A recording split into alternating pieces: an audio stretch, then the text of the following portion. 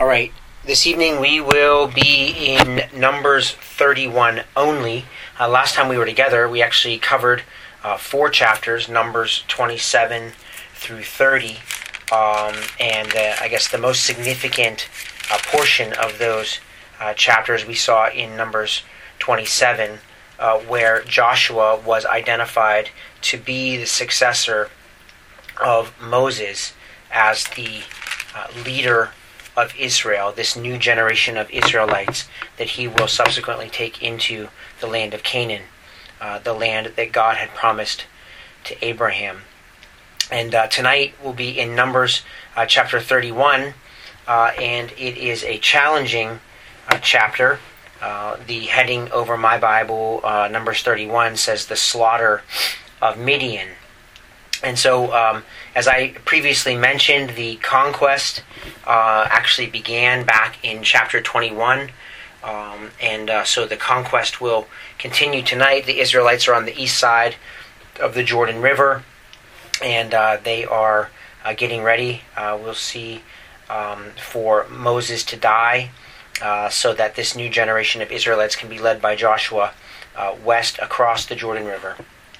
And we will see that in the coming chapters. We're coming to the end of the book of Numbers, and then, Lord willing, to pass into the book of Deuteronomy, or the second giving of the law. So here we are in Numbers chapter 31, beginning in verse 1. Then the Lord Yahweh spoke to Moses, saying, "Take full vengeance for the sons of Israel on the Midianites. Afterward you will be gathered to your people." And Moses spoke to the people, saying, "Arm men from among you for the war, that they may go against Midian, to execute the Lord's vengeance on Midian. 1,000 from each tribe of all the tribes of Israel you shall send to the war." So there were furnished from the thousands of Israel 1,000 from each tribe, 12,000 armed for war. And Moses sent them 1,000 from each tribe to the war, and Phinehas the son of Eleazar the priest to the war with them, and the holy vessels and the trumpets for the alarm in his hand. So they made war against Midian, just as the Lord Yahweh had commanded Moses, and they killed every male. And they killed the kings of Midian along with the rest of their slain, Evi and Rechem and Zur and Hur and Reba, the 5 kings of Midian. They also killed Balaam the son of Beor with the sword. And the sons of Israel captured the women of Midian and their little ones, and all their cattle, and all their flocks, and all their goods they plundered. Then they burned all their cities where they lived, and all their camps with fire. And they took all the spoil and all the prey, both of man and of beast. And they brought the captives and the prey and the spoil to Moses, and to Eleazar the priest, and to the congregation of the sons of Israel, to the camp at the plains of Moab, which are by the Jordan, opposite Jericho. So we'll pause there. So here we have in verse 2, Yahweh clearly commanding Moses and the Israelites to take full vengeance for the sons of Israel on the Midianites. So just as a brief historical overview, back in Numbers chapter 22, the Midianites were part of that story beginning in Numbers chapter 22, where they were enlisted by Balak, and where Balak sent for the prophet Balaam. So Midian was involved in that. You can see in verse 7, for example, of Numbers chapter 22, it says that the elders of Moab and the elders of Midian departed with the fees for divination in their hand, and they came to Balaam and repeated Balak's words to him. So the Midianites were a bunch of different nomadic clans, but this is clearly the clan that was involved in the affair associated with the prophet Balaam. We also saw a couple of sessions ago, back in chapter 25 of Numbers. This is the episode of the sin at Peor. And you can see in verse 6 of Numbers chapter 25, "Then behold, one of the sons of Israel came and brought to his relatives a Midianite woman in the sight of Moses and in the sight of all the congregation of the sons of Israel, while they were weeping at the doorway of the tent of meeting." And then, of course, we saw how that plays itself out. Beginning in verse 10, you have Phinehas, the son of Eleazar, who's now the high priest of Israel, who in his zeal, he goes into the tent and he pierces through both the Israelite and the Midianite woman. And I would note in Numbers 25, beginning in verse 14, "Now the name of the slain man of Israel who was slain with the Midianite woman was Zimri, the son of Salu, a leader of a father's household among the Simeonites." Verse 15, "And the name of the Midianite woman who was slain was Cosbi, the daughter of Zur, who was head of the people of a father's household in Midian." Verse 16, "Then the Lord spoke to Moses, saying, Be hostile to the Midianites and strike them, for they have been hostile to you with their tricks, with which they have deceived you in the affair of Peor, and in the affair of Cosbi, the daughter of the leader of Midian, their sister, who was slain on the day of the plague because of Peor." And so what we have here in Numbers chapter 31 is the carrying out of this command in Numbers chapter 25 verse 17, "Be hostile to the Midianites and strike them." And so that is what we will see tonight. And I would just also note that in verse 15 of Numbers 25, there's this leader of the Midianites whose name is Zur. And if you just turn over to Numbers 31 now, you will see in Numbers 31 verse 8 that it is most likely this same Zur is mentioned as one of the kings of Midian who is slaughtered by the Israelites. So we have verse 2, we have the vengeance for the sons of Israel. And then in verse 3, we see that same vengeance being referred to at the end of verse 3 as the Lord's vengeance on Midian. So we see here that the vengeance of Israel is inextricably tied to the vengeance of Yahweh. And I would also note here in verse 2 that this will take place, the execution of the Midianites by the Israelites, and then Moses will be gathered to his people. And I would note here that actually, although it's a relatively short time until Moses' death, in fact, will not come until the end of Deuteronomy, specifically Deuteronomy chapter 34. So there's lots of scripture to get through till we get to the end of Moses' life. But clearly this is the last and most pressing issue that God assigns to Moses to oversee the slaughter of Midian. So they assemble this army, 12,000 war-fighting men. You can see that in verses 4 and 5 and 6. And they were being led by Phinehas, the son of Eleazar, the priest, which is very interesting, actually. So there's a couple of comments here. So perhaps our first comment is a question, which is, where exactly is Joshua? And the answer to that question is, well, we don't know where Joshua is. We don't know why Joshua was not commanded necessarily to lead this 12,000-man army to go off for the slaughter of the Midianites.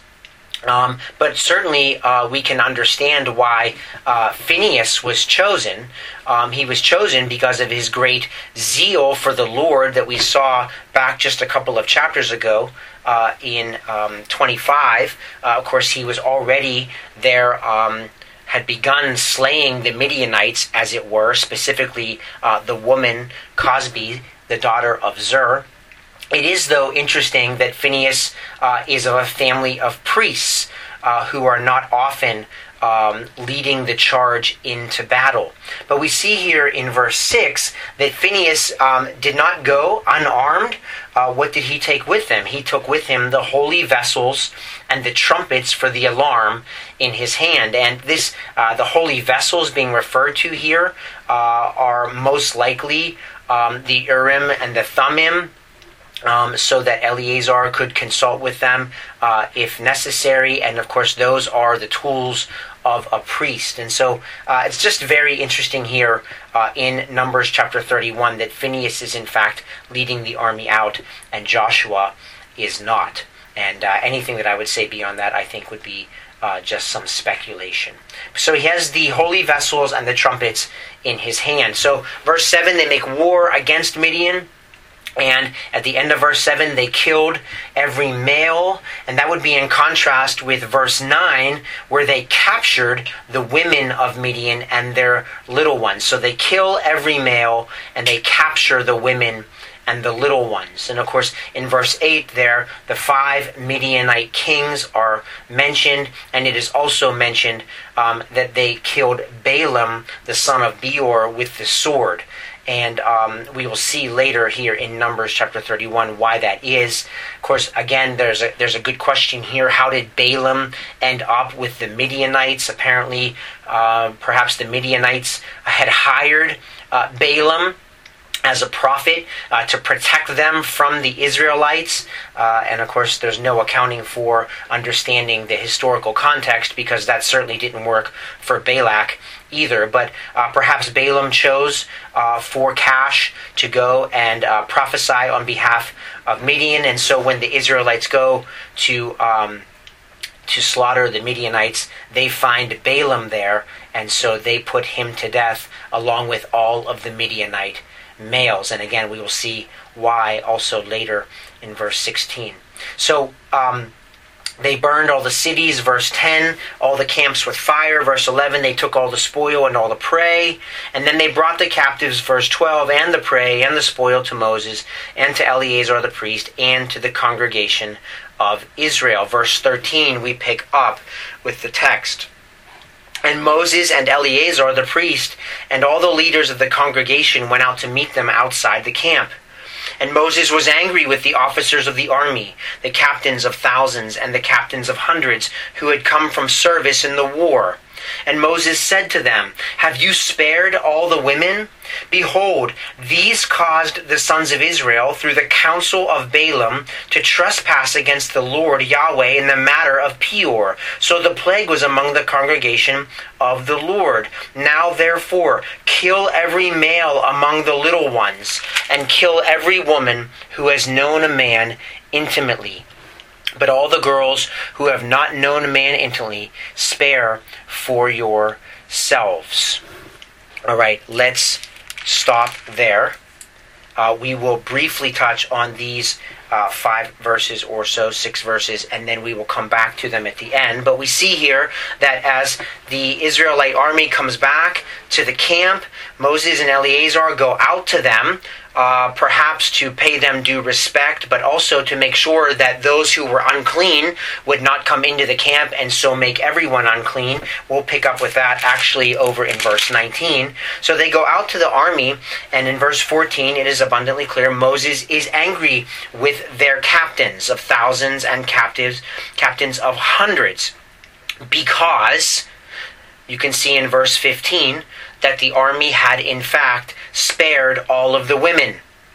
And the reason why Moses is angry for them sparing all of the women is because these women caused the sons of Israel, through the counsel of Balaam, which of course is the reason why Balaam needed to die, because he was the one who convinced the Midianites to draw Israel into adultery and spiritual idolatry.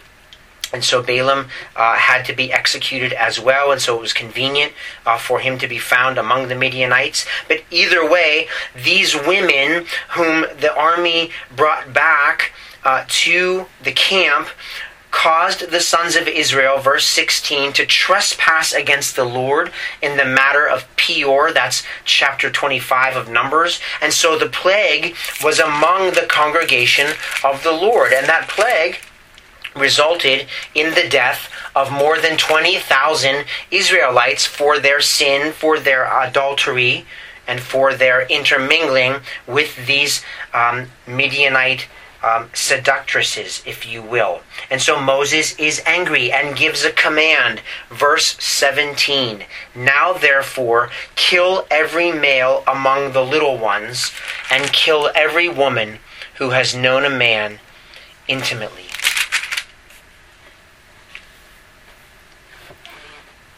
So to kill every male, we understand the command, in a sense, the command to kill the women who had been intimate with a man that would implicate them in the sin of Peor.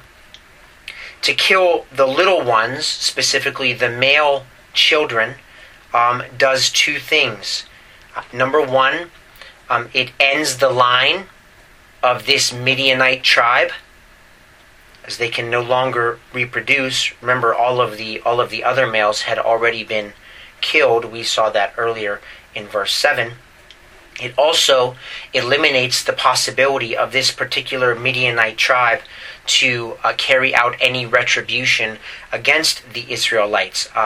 As we have talked about before, these Far Eastern or ancient Near Eastern cultures are very much an honor-based culture, and so with all of the adult males having been killed, it would have in that culture been incumbent upon the younger males, the children, to grow up and from an honor-based perspective to mount some retributive attack against the Israelites for having killed all of their fathers. And so the killing, especially of the male little ones, would have ended the tribal line and also eliminated the possibility of any retribution against the Israelites. And we will come back at the end to talk about this slaughter and the concept of what is often called holy war in general. Picking up in verse 19. "And you camp outside the camp 7 days." So this is Moses speaking to the war-fighting men who had returned to the camp. "And you," verse 19, "camp outside the camp 7 days. Whoever has killed any person and whoever has touched any slain, purify yourselves, you and your captives, on the 3rd day and on the 7th day. And you shall purify for yourselves every garment and every article of leather and all the work of goat's hair and all articles of wood." Verse 21, "Then Eleazar the priest said to the men of war who had gone to battle, This is the statute of the law which the Lord Yahweh has commanded Moses. Only the gold and the silver, the bronze, the iron, the tin, and the lead, everything that can stand the fire, you shall pass through the fire, and it shall be clean. But it shall be purified with water for impurity. But whatever cannot stand the fire, you shall pass through the water. And you shall wash your clothes on the 7th day and be clean, and afterward you may enter the camp." And so this, I don't want to talk too much about this. We already saw these laws for cleansing and for purification that we saw extensively back in the book of Leviticus. And so you have war-fighting men who are undoubtedly coming in contact with not only blood but also corpses. And so they are in need of purification to move from unclean back into clean status. And so also the metals and leather and all of the other booty that they had acquired in the slaughter of Midian. And so laid out very clearly here. And of course that would be a 7-day cleansing, and then they may enter the camp. Verse 24. Now, picking up in verse 25, we're going to see two types of taxes. And I won't necessarily read all of the verses, but what we see here is that some portion of the booty that is gained during the slaughter of Midian will be taxed for the purpose of the temple and the Levites. So verse 25, "Then the Lord Yahweh spoke to Moses, saying, You and Eleazar the priest and the heads of the fathers' households of the congregation, take account of the booty that was captured, both of man and of animal, and divide the booty between the warriors who went out to battle and all the congregation. And so we're going to see two taxes here. We're going to see a tax in verse 28 and a tax in verse 30. So verse 28, and levy a tax for the Lord for the men of war who went out to battle, 1 in 500 of the persons, and of the cattle, and of the donkeys, and of the sheep. Take it from their half, and give it to Eleazar the priest as an offering to the Lord. Then verse 30, another tax. And from the sons of Israel's half, you shall take 1 drawn out of every 50 of the persons, of the cattle, of the donkeys, and of the sheep, from all the animals, and give them to the Levites who keep charge of the tabernacle of the Lord. And Moses and Eleazar the priest did just as the Lord had commanded. So we see here that the booty that was acquired during the slaughter of the Midianites was first cut in half. Half of it would go to the men and their families who actually went out to war, and half of the booty would go to the rest of the sons of Israel. Once the booty was divided in half, there would be a tax, which is, I would note here, the lower tax, verse 28, the lower tax for the half that went to the men of war, because they were the ones who went out and they jeopardized their own lives on behalf of the tribes of Israel, and so they were taxed in a much lower way. You can see verse 28, 1 in 500, for example, of the persons and of the cattle and of the donkeys and of the sheep. The higher tax, verse 30, is on the half of the booty that went to the rest of the sons of Israel who did not go out to war. If you remember, there were only 12,000 warriors, and so all of the other men in the camp of Israel who were not chosen to go out to war, they got half, but they also get the higher tax. For example, 1 of every 50 of the persons, of the cattle, of the donkeys, and of the sheep, in verse 30. Okay? And so these taxes, as I said, are given to Eleazar the priest, either as an offering to the Lord in verse 29, or to the Levites, you can see in verse 30, who keep charge of the tabernacle of the Lord. Verse 31, and Moses and Eleazar the priest did just as the Lord had commanded it. So in verses 32 through 41, you can see the tax from the men of war, so from their half of the booty. I'm not going to go down through the numbers. You can certainly read those, but they're just a summary of what was brought back, and subsequently the tax offered to Eleazar the priest. And then in verses 42 through 47, you have the tax that is drawn from the rest of the congregation, that was from half of the booty brought back from the slaughter of Midian, and given to the Levites who kept charge of the tabernacle of the Lord, just as the Lord had commanded Moses. Verse 47. We pick up in verse 48. Then the officers who were over the thousands of the army, the captains of thousands and the captains of hundreds, approached Moses, and they said to Moses, "Your servants have taken a census of men of war who are in our charge, and no man of us is missing. So we have brought as an offering to the Lord what each man found, articles of gold, armlets and bracelets, signet rings, earrings and necklaces, to make atonement for ourselves before the Lord." And Moses and Eleazar the priest took the gold from them, all kinds of wrought articles, and all the gold of the offering which they offered up to the Lord, from the captains of thousands and the captains of hundreds, was 16,750 shekels. The men of war had taken booty, every man for himself. So Moses and Eleazar the priest took the gold from the captains of thousands and of hundreds, and brought it to the tent of meeting as a memorial for the sons of Israel before the Lord Yahweh. And so we see here this accounting of the men of war who went out to war and to wage war against the Midianites, and we see clearly the blessing of God on this war. And we see the blessing of God as manifest in verse 49, that none of the Israelite soldiers of the 12,000 that went out was lost. They all went out and they all returned home safely. God has blessed this war with Midian. And because of this great blessing on the lives of these men, they make an offering. The word offering there at the beginning of verse 50, where it says, "So we have brought as an offering." This is a free will offering. It's the very same word that's used back in Leviticus chapter 1. So it's a praise and thanks free will offering, and they identify it even there at the end of verse 50 to make atonement for ourselves. And so this would be partially for cleansing. It may also, in their mind, have a sense of atonement because of the fact that they came back and took captive the women instead of killing the women. And so they, of their own free will, make this offering.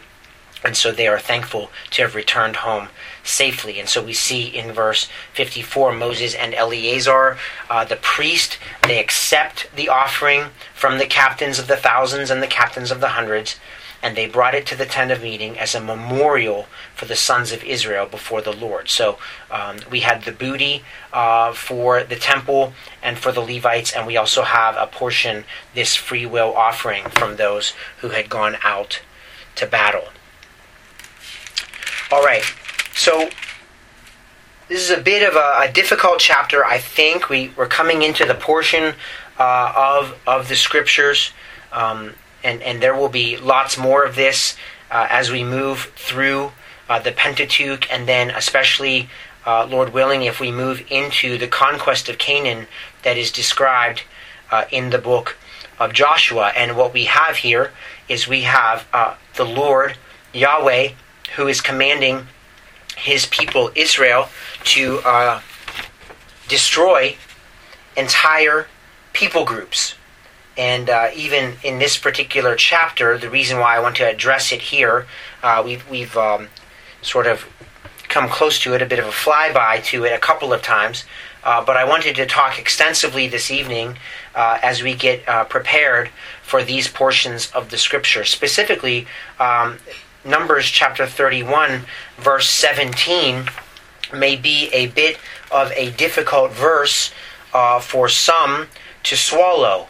Now, therefore, as Moses is commanding these men of war, these Israelite men of war, now, therefore, kill every male among the little ones, and kill every woman who has known a man intimately.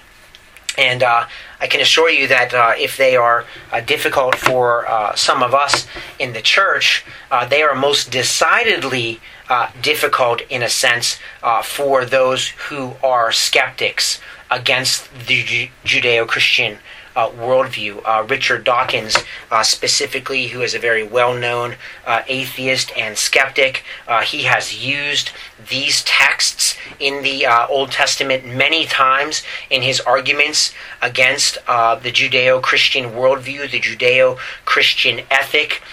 He uses words like genocide and ethnic cleansing, and how could anybody worship a God who decides to send off one people group to destroy completely another people group from off the face of the earth. He calls the God of the Old Testament, the covenant God of Israel, Yahweh, names, specifically megalomaniac, and other more derogatory names, which I will not repeat here. And so I want to talk about this concept tonight. I want to talk about it relatively in depth. Obviously, we could have the meeting after the meeting, but I want to talk about it in depth because it's something that I think that if we're doing our devotional reading diligently through the Scriptures, as we often exhort all of you to do, you will obviously come across these texts, and so I want to frame them a little bit for all of us this evening as part of Numbers chapter 31. So, here we go.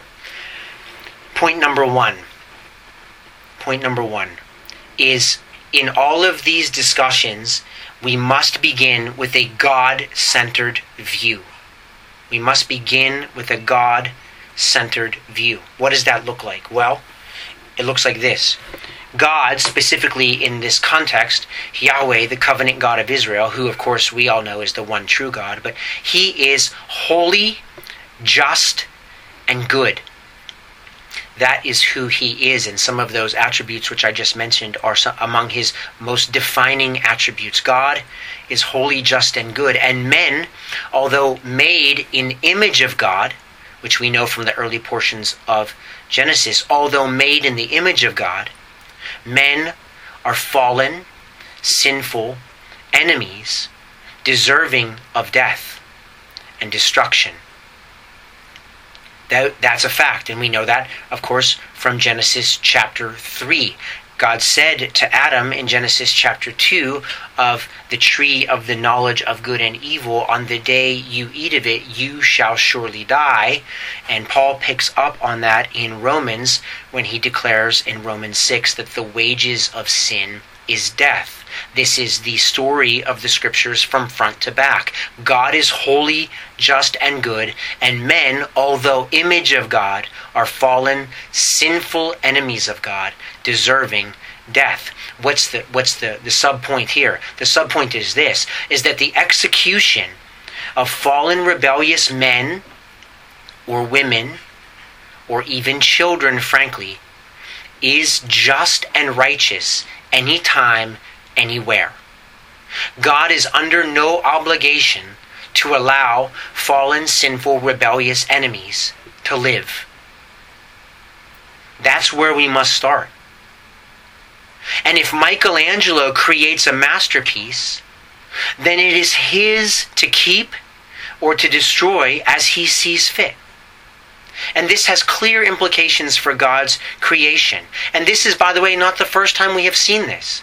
Right? You can't get 6 chapters into Genesis without seeing the global catastrophic flood judgment on what may have been hundreds of millions or even billions of people on the earth at that time. And we will see it again and again in the scriptures, both Old and New Testament. We will see judgment, the judgment of God falling on entire nations, where he uses one unrighteous nation to judge and destroy another unrighteous nation. Again, Old Testament and New Testament, right? And so these texts that we read about in Numbers chapter 31 are certainly not isolated, but they're the ones that are most often in focus as we deal with skeptics like Richard Dawkins. So point number 1 is this: if we don't have a God-centered view or a God-centered paradigm, then our conclusions and our reactions will be distorted. That's point number 1. Point number 2. We must also have an Israel-centered view of history at this point in time. We must also have an Israel-centered view. So, all land is God's land. See point number 1, right? God made it. It's his to do with whatever he pleases. But more specifically, God promised Canaan to Abraham's descendants all the way back in Genesis chapter 15. God promised this land to Abraham's descendants, who are now, we know, down through Abraham, Isaac, and Jacob. This is Israel. We also know that the Canaanites were an evil people. For example, they practiced child exposure and sacrifice, which Pastor Mike mentioned this previous Sunday. And in fact, God waited patiently for them to fill up the measure of their sins. You can see that in Genesis chapter 15, verse 16. God did not rush in to Canaan to kill all of the Canaanites. No, he gave them time. He waited patiently for them to see whether or not they would search for him and repent. They did not. Israel has been chosen by Yahweh via covenant. Okay? The book of the covenant, Exodus chapter 20 to 23. Israel has been chosen by Yahweh by way of covenant to be a reflection of his holiness. We saw that in Leviticus chapter 19, verse 2, which is also quoted in the New Testament. For example, Matthew chapter 5. Yahweh tells Israel, "Be holy, even as I am holy." And so Israel's chosen and in covenant with Yahweh to be a reflection of his holiness. And quite frankly, if we're going to be fair about this, Yahweh has already similarly judged Israel for their sin and rebellion, which we saw in Numbers chapter 14, verses 22 and 23. After 10 times, when that prior congregation or that prior generation of Israel had complained sufficiently enough God judged them and caused them all to fall in the wilderness over 40 years. And so, actually, quite frankly, it's not even as if Yahweh is really showing some sort of favor to Israel in regards to whether or not they're going to be judged for their sin as well. They are, as are the Canaanites, as are the Midianites. And as Israel is to be the reflection of God's holiness, the Midianites tempted the Israelites to violate Yahweh's commands. We see that in Numbers 31, verse 16.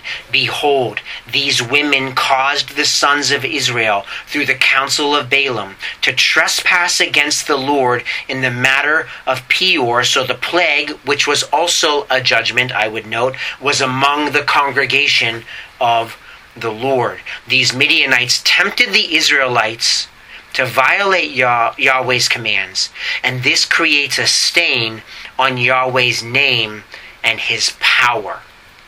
So, for example, in Ezekiel 36:22, you can write it down if you'd like. I will go there myself. Ezekiel 36:22, in this great paragraph that looks forward to the new covenant, God says this through the prophet Ezekiel: "Therefore, say to the house of Israel, thus says the Lord God, it is not for your sake, O house of Israel, that I am about to act, but for my holy name, which you, Israel, have profaned among the nations where you went." So when Israel commits spiritual adultery with the Midianite women, that is a stain on God's name. His name is blasphemed by the very people that have been called to be a reflection of his holiness. And because it was the Midianites who tempted Israel to sin, these tempters who caused Yahweh's covenant people to sin against Yahweh, and so profane the name of Yahweh, they deserve to die. That is point number 2. Israel is the reflection of Yahweh's holiness, and the tempters of Israel deserve to die. So we must have an Israel-centered view of history at this time. Point number 3, we must remember federal headship. This is a biblical concept from front to back. It begins with Adam in Genesis chapters 1 and 2 and 3, and it ends with Jesus Christ in the New Testament. We must remember federal headship. Why is that relevant? Well, first of all, what is federal headship? Federal headship means that one head represents a multitude of people. For example, Adam, Jesus, but also you will see it throughout the Bible with regard to kings and rulers. Kings and rulers act as federal heads of the people whom they represent. And so the Midianite people are judged because of the choices and the actions of the Midianite kings, 5 of whom are named there in Numbers chapter 31, verse 8. And we also see that back in Numbers 25, that woman, Cosbi, was the daughter of one of the Midianite kings. And so as the kings are judged, so also the people are judged. It's a recurring theme again and again and again in the scripture. So that is point 3. We must remember federal headship. Point 4, and this is something that needs to be very clear. These divinely ordained wars are not evidence of genocide and ethnic cleansing. They are not evidence of genocide and ethnic cleansing. So, for example, Jethro, who was Moses' father-in-law, was himself a Midianite. Rahab, who resided in Jericho, was a Canaanite.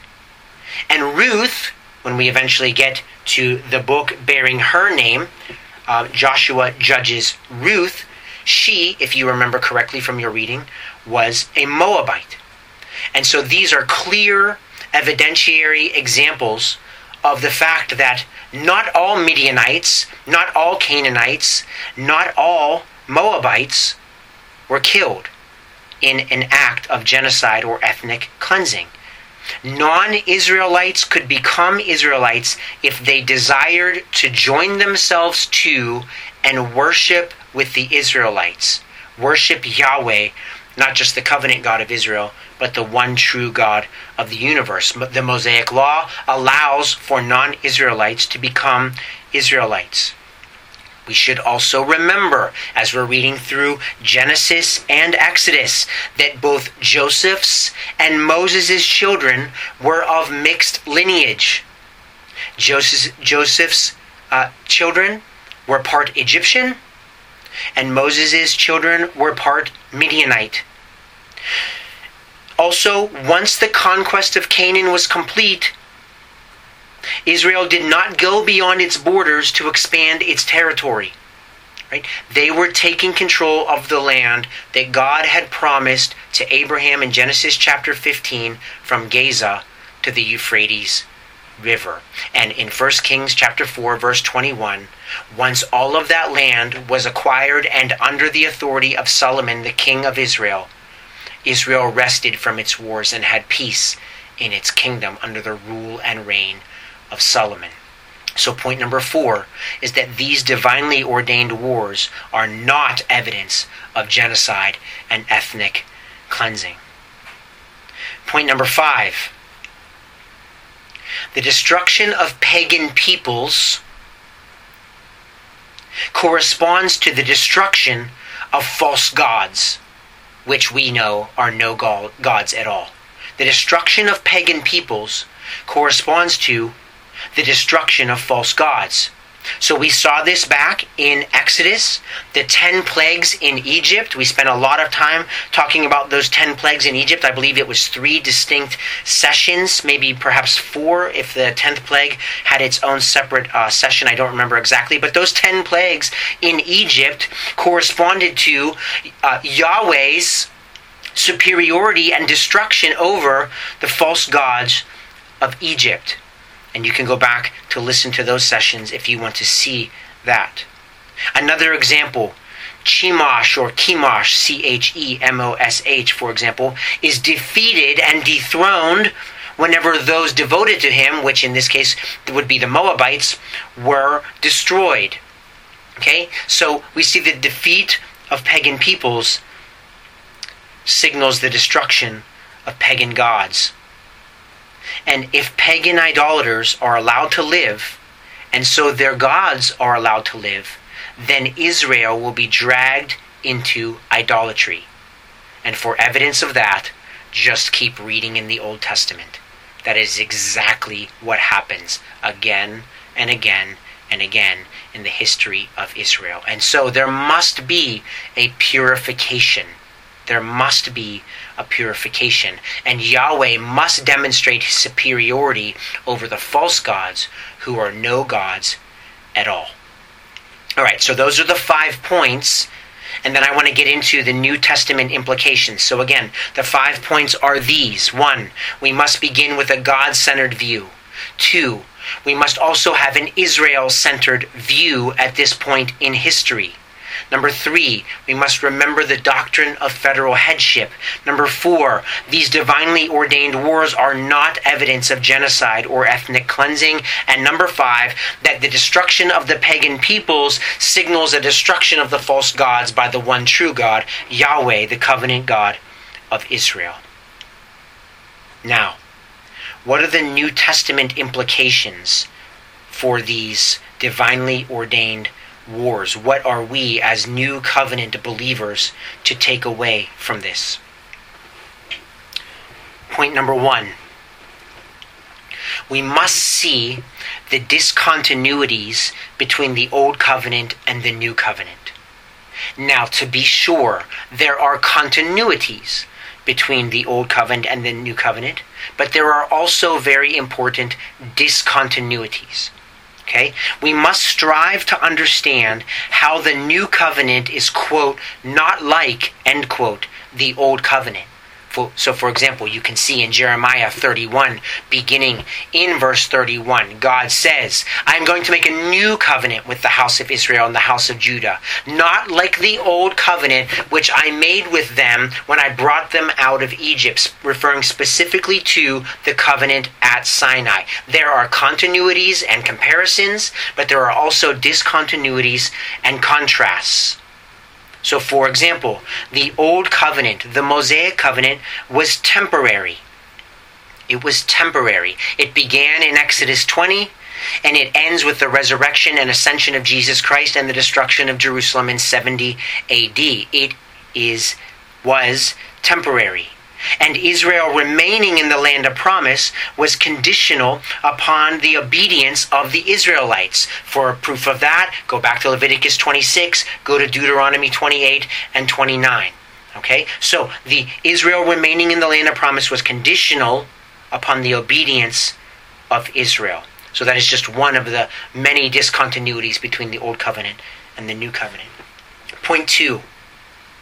We have talked, even in our studies through the Pentateuch, we have talked many times about how physical things in the Old Covenant translate to spiritual things in the New Covenant. And I'm not going to talk at length about any of these, but for example, we have talked about the tabernacle. We've talked about the promised land itself. We have talked about circumcision in the context of how in the Old Testament or in the Old Covenant, those were physical things and they translate to spiritual things in the New Covenant. And this has clear implications for us. For example, Jesus says to Pilate, okay, when he's on trial before Pilate and he's talking privately with Pilate, Jesus says to Pilate, you have no authority over me at all. Yet he did not fight. He did not fight. And so Jesus is fighting a spiritual battle against the forces of wickedness. He says, I could summon legions if I needed them, as he was in the Garden of Gethsemane. And yet he did not order those legions of angels to his side. And so we see this translation of physical things, say a divinely ordained war, to spiritual realities under the New Covenant. So, what do these historical, quote, holy wars teach us? The first thing they teach us is about God. They teach us about God himself and God and Jesus as well. All people and land are still God's people and God's land. We see here in the conquest of Canaan that God's land, which he gave to Abraham's descendants, is a small tract of land on the east side of the Mediterranean Sea. Under the New Covenant, it's all his. It's expanded to the nations. It's expanded to the world. Because the promises that we have been given in the New Covenant are better than the promises under the terms of the Old Covenant. And to this I would commend to you just Revelation chapter 5:9, where the Lamb who was slain ransomed men from every tribe, language, people, and nation. So the focus is no longer Israel-centric, but God has ransomed people for himself from every tribe, language, people, and nation. It teaches us about the Christian life. So our holy war goes on, but our holy war is spiritual. Our holy war is spiritual. So I really do need you to turn with me to Romans chapter 8. Romans chapter 8.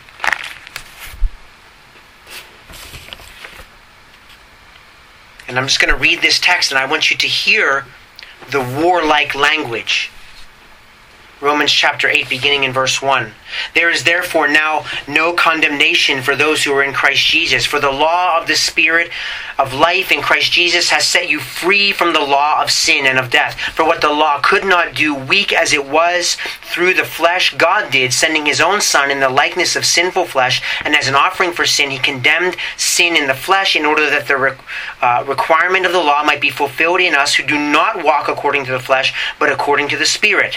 For those who are according to the flesh set their mind on the things of the flesh, but those who are according to the Spirit, the things of the Spirit. For the mind set on the flesh is death, but the mind set on the Spirit is life and peace, because the mind set on the flesh is hostile toward God, for it does not subject itself to the law of God, for it is not even able to do so. And those who are in the flesh cannot please God. Verse 9, however, you are not in the flesh, but in the Spirit, if indeed the Spirit of God dwells in you. But if anyone does not have the Spirit of Christ, he does not belong to him. And if Christ is in you, though the body is dead because of sin, yet the Spirit is life because of righteousness. But if the Spirit of him who raised Jesus from the dead dwells in you, he who raised Christ Jesus from the dead will also give life to your mortal bodies through his Spirit who indwells you. Listen, so then, brethren, we are under obligation, not to the flesh, to live according to the flesh. Listen, verse 13. For if you are living according to the flesh, you must die. But if by the Spirit you are putting to death the deeds of the body, you will live. For all who are being led by the Spirit of God, these are sons of God. This is our holy war against the flesh. And we are commanded in Romans chapter 8, verse 13, to literally make war on our flesh. And unlike the kings of Judah, who were reformers even, we must not allow the high places to remain. Paul writes later in Romans 13:14, make no occasion for the flesh. It must be killed in its entirety. This is our daily work against the flesh. We are also in spiritual warfare against the devil. So not just the flesh, but also the devil. I don't want to go there in the interest of time, but you know as well as I do that in Ephesians 6, verses 10 through 17, we have this, put on the full armor of God that we might wage war against the spiritual authorities. Our enemies in the new covenant, our enemies as Christians are not human, but they are the spiritual forces of wickedness. That's first the flesh, then the devil, and of course you all know what the third one is. It is the world. And if you would go there with me very briefly, 2 Corinthians chapter 10. 2 Corinthians chapter 10. This is very important because I want you to see again the war language. 2 Corinthians chapter 10, beginning in verse 3, this is the Apostle Paul again. For though we walk in the flesh, we do not war according to the flesh. For the weapons of our warfare are not of the flesh, but divinely powerful for the destruction of fortresses. We are destroying speculations and every lofty thing raised up against the knowledge of God, and we are taking every thought captive to the obedience of Christ, and we are ready to punish all disobedience whenever your obedience is complete. And so we have the flesh in Romans 8, we have the devil in Ephesians 6, and we have the world in 2 Corinthians 10, verses 3 through 6. The mission of Christ is to spread the message of his kingdom. And there is war language in the New Testament, and we cannot escape it. As we finish up tonight, a word of encouragement for all of you brothers and sisters. Never forget, our victory is assured. Our victory is assured. If you want to see where that is in the text, I would commend to you 1 Corinthians 15, beginning in verse 20, and this is where we will end. Similar to how the Israelites' victory was assured because God had promised Abraham that he would give that land to his descendants, so we also have the assurance of victory. 1 Corinthians 15, beginning at verse 20. But now Christ has been raised from the dead, the first fruits of those who were asleep. For since by a man came death, by a man also came the resurrection of the dead. For as in Adam all die, so also in Christ all shall be made alive, but each in his own order, Christ the first fruits, after that those who are Christ at his coming. Then comes the end, when he delivers up the kingdom to God, to the God and Father, when he has abolished all rule and all authority and power. For he must reign until he has put all his enemies under his feet. The last enemy that will be abolished is death, for he has put all things in subjection under his feet. But when he says all things are put in subjection, it is evident that he is accepted who put all things in subjection to him. Verse 28, and when all things are subjected to him, then the Son himself also will be subjected to the one who subjected all things to him, that God may be all in all. Brothers and sisters, our victory is assured. Let us pray for it to come quickly. Maranatha, O Lord.